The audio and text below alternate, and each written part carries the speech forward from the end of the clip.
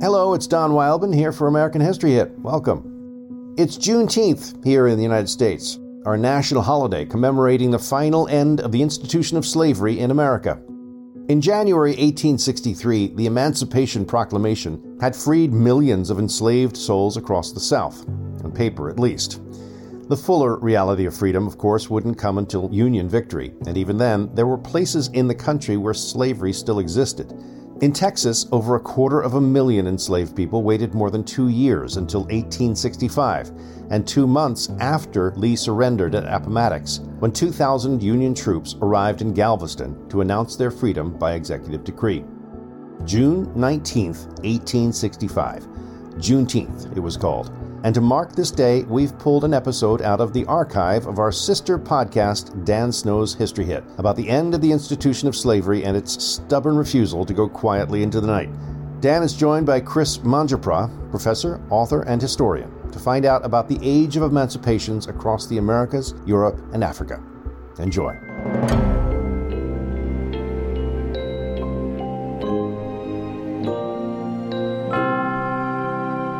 Chris, thank you so much for coming on the pod. It's great to be here. I'm so happy to have this chance to talk with you, Dan. Here's a big question. What do we mean when we talk about emancipation? Yeah, great question.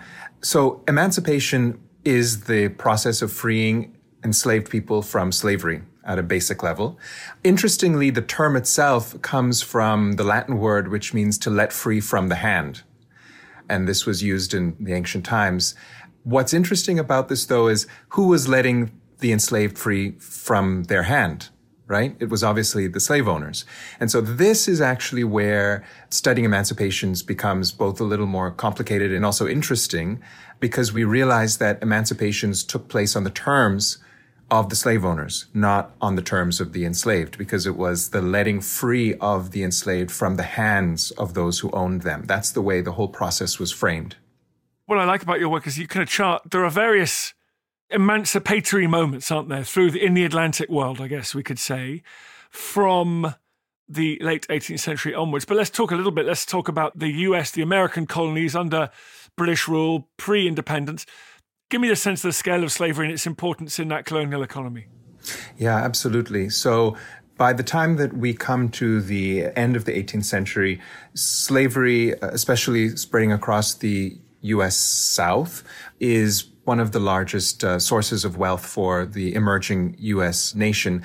And amongst these people, mostly located in the South, we have, of course, slavery as the institution, the way that the sugar and the cotton, mostly the cotton in the U.S. context, is being produced. There's a smaller group of enslaved people. We're talking here tens of thousands who are located in the U.S. North. And it is those communities that would see the first emancipations. In fact, the first emancipations of the modern world taking place beginning in the city of Philadelphia, for example, in 1780. And then we see this process, the gradual emancipation spreading to New York and Connecticut, Rhode Island over the coming decades. Are those kind of economic? Are they based on ideas? Is it something legal changing? What's going on? Why does that start? Yeah, great question.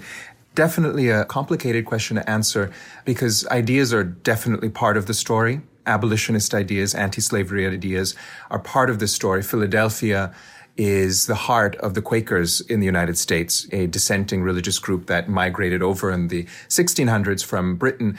And Quakers had, from the 1600s onwards, a very strong anti-slavery ideology or imagination as part of their faith. So Quaker Philadelphia is where we see this first emancipation taking place. But the deeper source, I think, of emancipations probably has to do with a famous argument made by Eric Williams back in the 1940s. He wrote a book called Capitalism and Slavery, and he looked to the economy as the key to explain why emancipations were beginning around this time. And fundamentally what we're seeing, there's been a lot of argument about the quote-unquote Williams thesis, but there's something about it that holds, which is that around this time we have the Industrial Revolution taking place, we have the rise of free markets, the rise of free trader ideology, here we come again, with new ideas that are emerging. We have the end of an old world, the beginning of the beginning of republicanism. Slavery was increasingly part of an old world economy, and people were moving to a new world economy. And so there's this deeper kind of economic logic to why slavery was ending, especially in the sites where republicanism was its strongest, therefore in the U.S. North at this time. And we then get the American Revolution. The American Revolution, which was like one of the greatest emancipatory moments since that point in the history of North America, because of all the formerly enslaved people that were able to fight for the British during that war. So it's like quite a kind of difficult idea, I guess, for many. Talk to me about that moment. Yeah, fascinating. So in some ways, the very first emancipations were what we might call war emancipations. By the way, long before we come to the 1770s moment, the American Revolution beginning 1775, we have something called the manumissions that take place. So slave owners could individually free enslaved people, if they willed, as part of slave codes going back for hundreds of years. Emancipation in specific is when enslaved people start to be freed en masse as a group, generally by the state. And the first time that this begins to happen is in the context of the war, the Revolutionary War, 1775 to 1783, in which we have on the British side, the British offering large numbers of enslaved people on the fringes of the 13 colonies, meaning more in the South in areas like Virginia and the Carolinas. They're offering them the opportunity for freedom in exchange for their loyalty in fighting against the American rebels at that time. And so this is an opportunity that many Black people in places like Virginia and Carolina take up, and they win their freedom, and large numbers of them are then transported to Nova Scotia by, the 1780s and then into the 1790s. And then there's a very interesting history of what then happens. Many of them end up in Sierra Leone. We can also note, though, that this mode of war emancipation sets a template because during the War of 1812, it happens again. In other words, emancipation being offered as a kind of benefit or as a kind of carrot to gain troops, especially Black troops, in the context of these wars, specifically between America and the United Kingdom. And if you were able to get yourself to British lines, as it were, or to a British held area, would you become free by like a simple mechanism, or is it only if you then would sign up to fight? There were terms. There were terms for the freedom, and you would be free if you signed up to fight. And furthermore, what the content of the freedom in fact involved remained unknown, right? And to me, this is the crux of what I call as the failure of emancipation. Freeing the enslaved is certainly a process of ending a past institution, the institution of slavery in which that enslaved person lived. But where emancipations almost to the emancipation then failed was in thinking through what then would be the condition of that enslaved person, that formerly enslaved person afterwards. And so just beginning with that concrete case, what happens with these war emancipated enslaved people, the majority of them, approximately 6,000 to 7,000, are relocated to Nova Scotia, but they are then consigned to basically a condition of abandonment, right? There are no opportunities for them there. They are confronting the Nova Scotian settlers who are quite confrontational and don't necessarily want these new Black settlers to be moving in. There are no state services. There is no compensation, no capital investment, if we might say, using that language today, to help the enslaved to form a new life. And that kind of process of being emancipated into abandonment is what we see replicating over and over again in this long history of emancipations, which begin around this time, the 1780s, but then continue for a whole century and more, really, culminating, in the 1880s, Brazil, but then emancipations continue into, in fact, the 20th century in parts of Africa. There were no 40 acres and a mule, buddy, for people, right?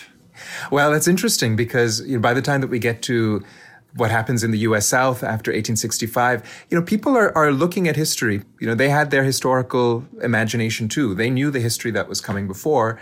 And so we have people like Sherman, General Sherman, and folks who were consulting with him, including the Black communities who he was consulting with, who were saying, let's actually have land. And there was a process that lasted for a number of months of redistributing land to enslaved people before, of course, it was shut down by by President Johnson at that time. Before we come to the US, or later history, talk about Haiti, because this emancipation process in Haiti is so interesting. We haven't got time to go into the whole revolution here, but the bit that you taught me, it was way later, like a generation later in the 1820s. Like Haiti had to try and buy its way back into kind of global marketplace and global community, you might call it now, by paying a ton of money to the former enslavers in France. Yeah, exactly. That's right, Dan. You know how I said at the beginning that we change our understanding of emancipation when we recognize that it always entailed this process of freeing the slave from the hands of the slave owner on the terms of the enslaver. That is the key to how emancipations worked. They were done in the interest of the enslavers. This case in Haiti shows this very logic of emancipation, but kind of blown up at a national and international level.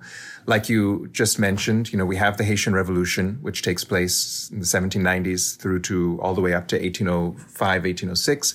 In that context, the Haitian people, in fact, are not emancipated.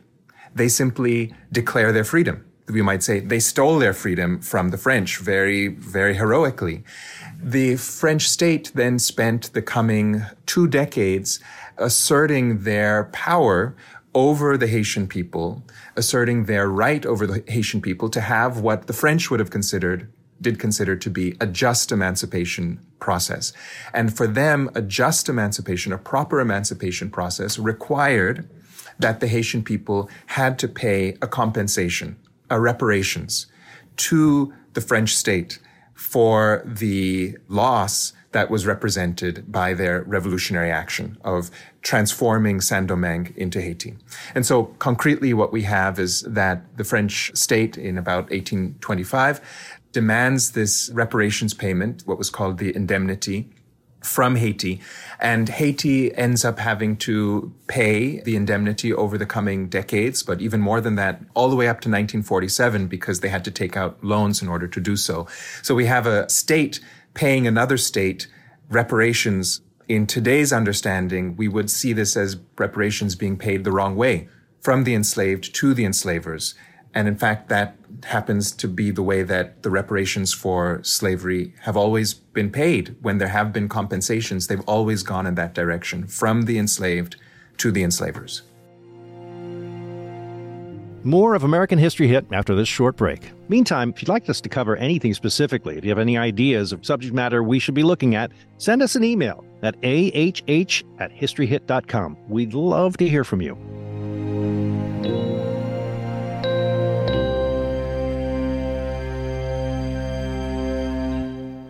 Join me, Dallas Campbell, on Patented, a podcast by History Hit, where we bring you the fascinating histories of the world's most impactful inventions.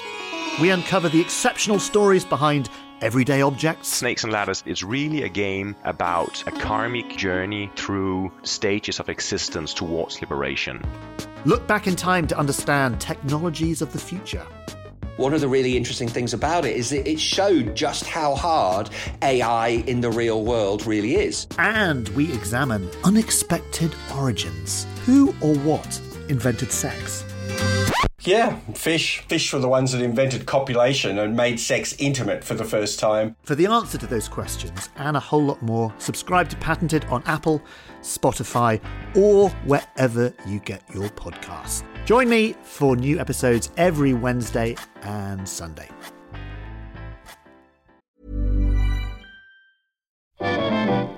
How did Hitler's sexuality shape his worldview? Why did the Black Death lead to the rise of the witch trials? And what are some of the sauciest scandals involving kings and queens at Hampton Court? I don't know about you, but this is the history I want to hear about. If you do too, then join me, Kate Lister, every Tuesday and Friday to find out the answers to all of these questions and more. Listen to Betwixt the Sheets, the history of sex, scandal and society, wherever you get your podcasts. Brought to you by History Hit.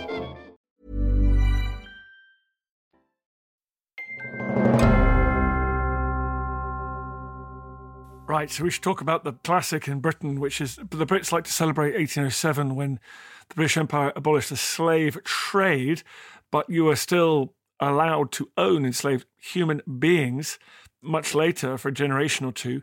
And then tell me about the big government bailout. It's unbelievable. Yes, right.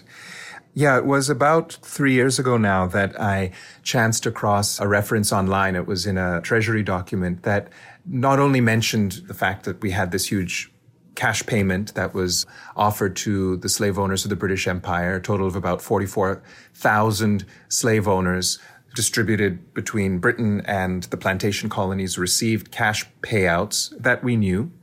And we knew also the amount that totaled at the time, 20 million pounds. If you go by the proportion of GNP of it that it was represented in the day, it would be about 200 or 250 billion pounds today.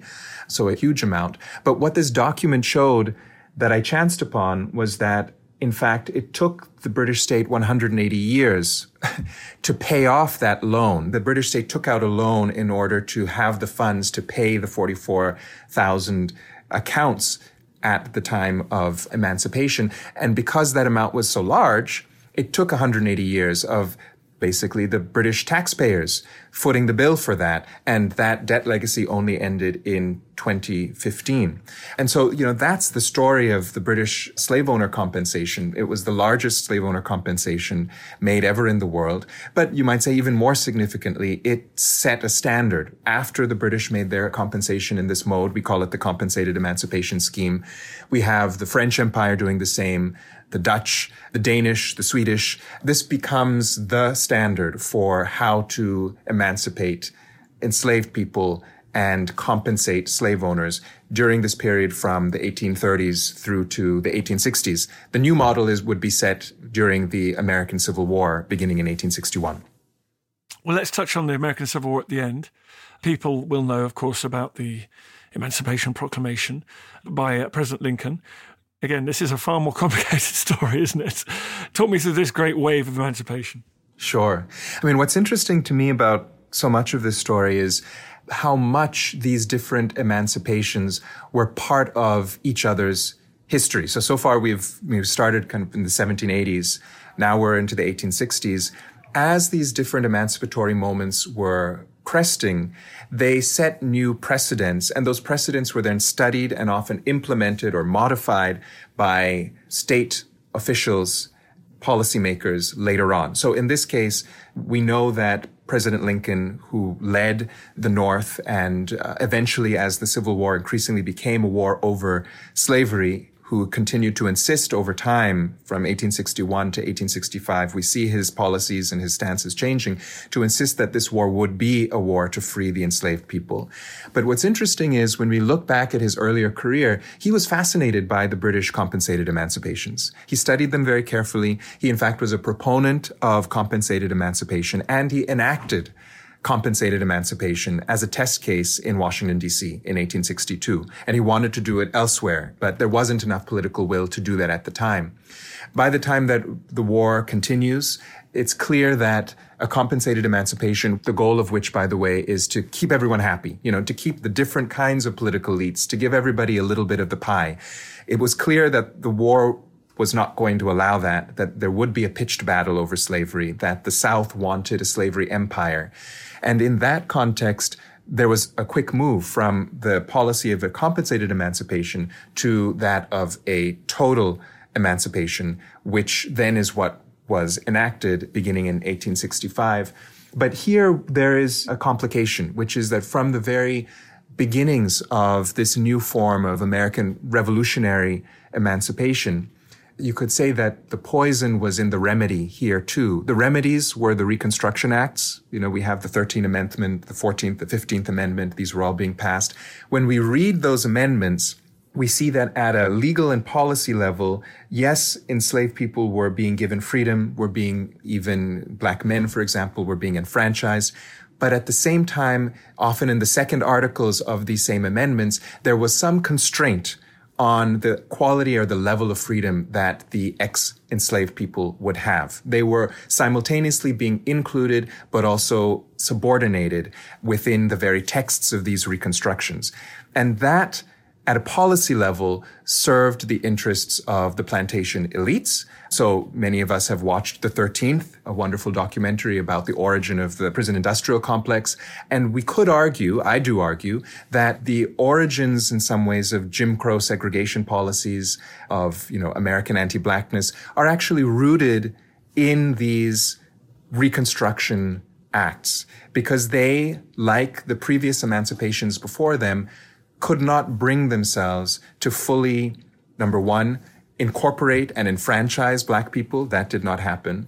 And number two, to actually engage the formerly enslaved in conversation around what proper reparations should look like. So kind of one big takeaway for me is, if we want to redress a historical problem, we have to engage the groups who have been most harmed by the problem. They have to be at the table to talk about what solutions can look like.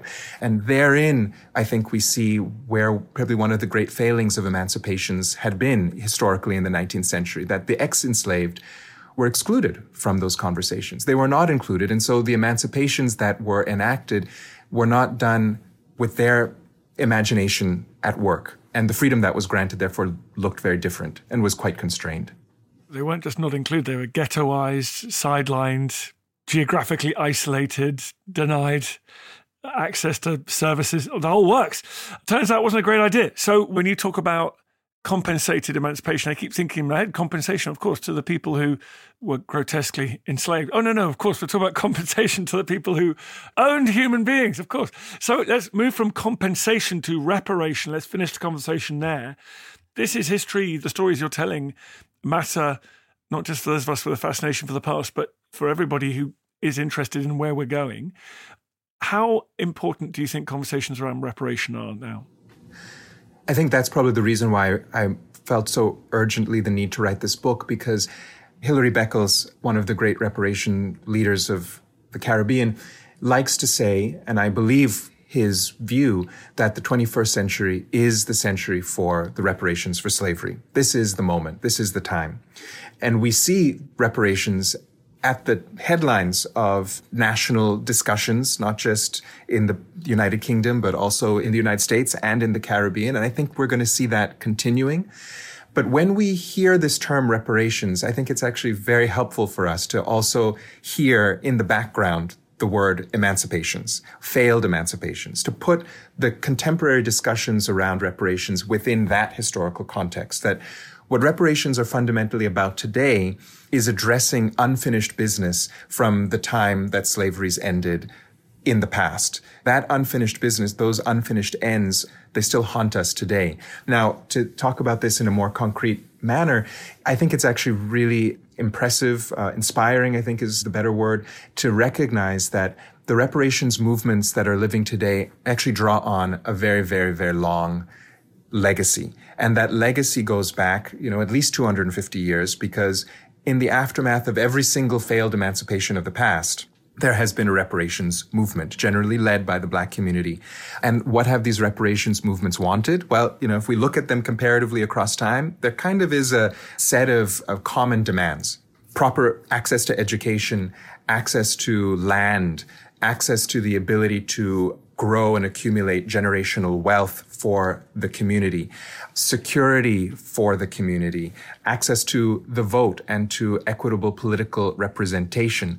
These are the core demands that inspired reparations in the past and that continue to inspire reparations today. And what's interesting to me is in that list that I just gave, I didn't mention cash compensation. Certainly, cash compensation is an essential part of the mix. It's an element of what reparations means. But this long history of reparations that we have and that we're drawing on, it's actually more like a set of requests, a set of demands that we need to attend to in order to address this long history of inequity and of the ongoing legacies of slavery. And fundamentally, those demands have to do with creating the opportunity for the Black community to build community wealth. And the Black community has, across the United Kingdom, the United States, the Caribbean, and also we could talk about Africa and the effect of colonialism and emancipations across Africa. Black communities across the Atlantic have not been in a position to build community wealth because the history of slavery was not properly ended. And that's what reparations are here to address today, I think, in a very urgent way. Chris, thank you very much, bud. What's the last name of the book again? It's called The Black Ghost of Empire. Thank you very much indeed. Absolutely. It was great to be here, Dan. Thanks for listening to this episode of American History Hit. I hope you enjoyed it. Please don't forget to like, review, and subscribe wherever you get your podcasts. I'll see you next time.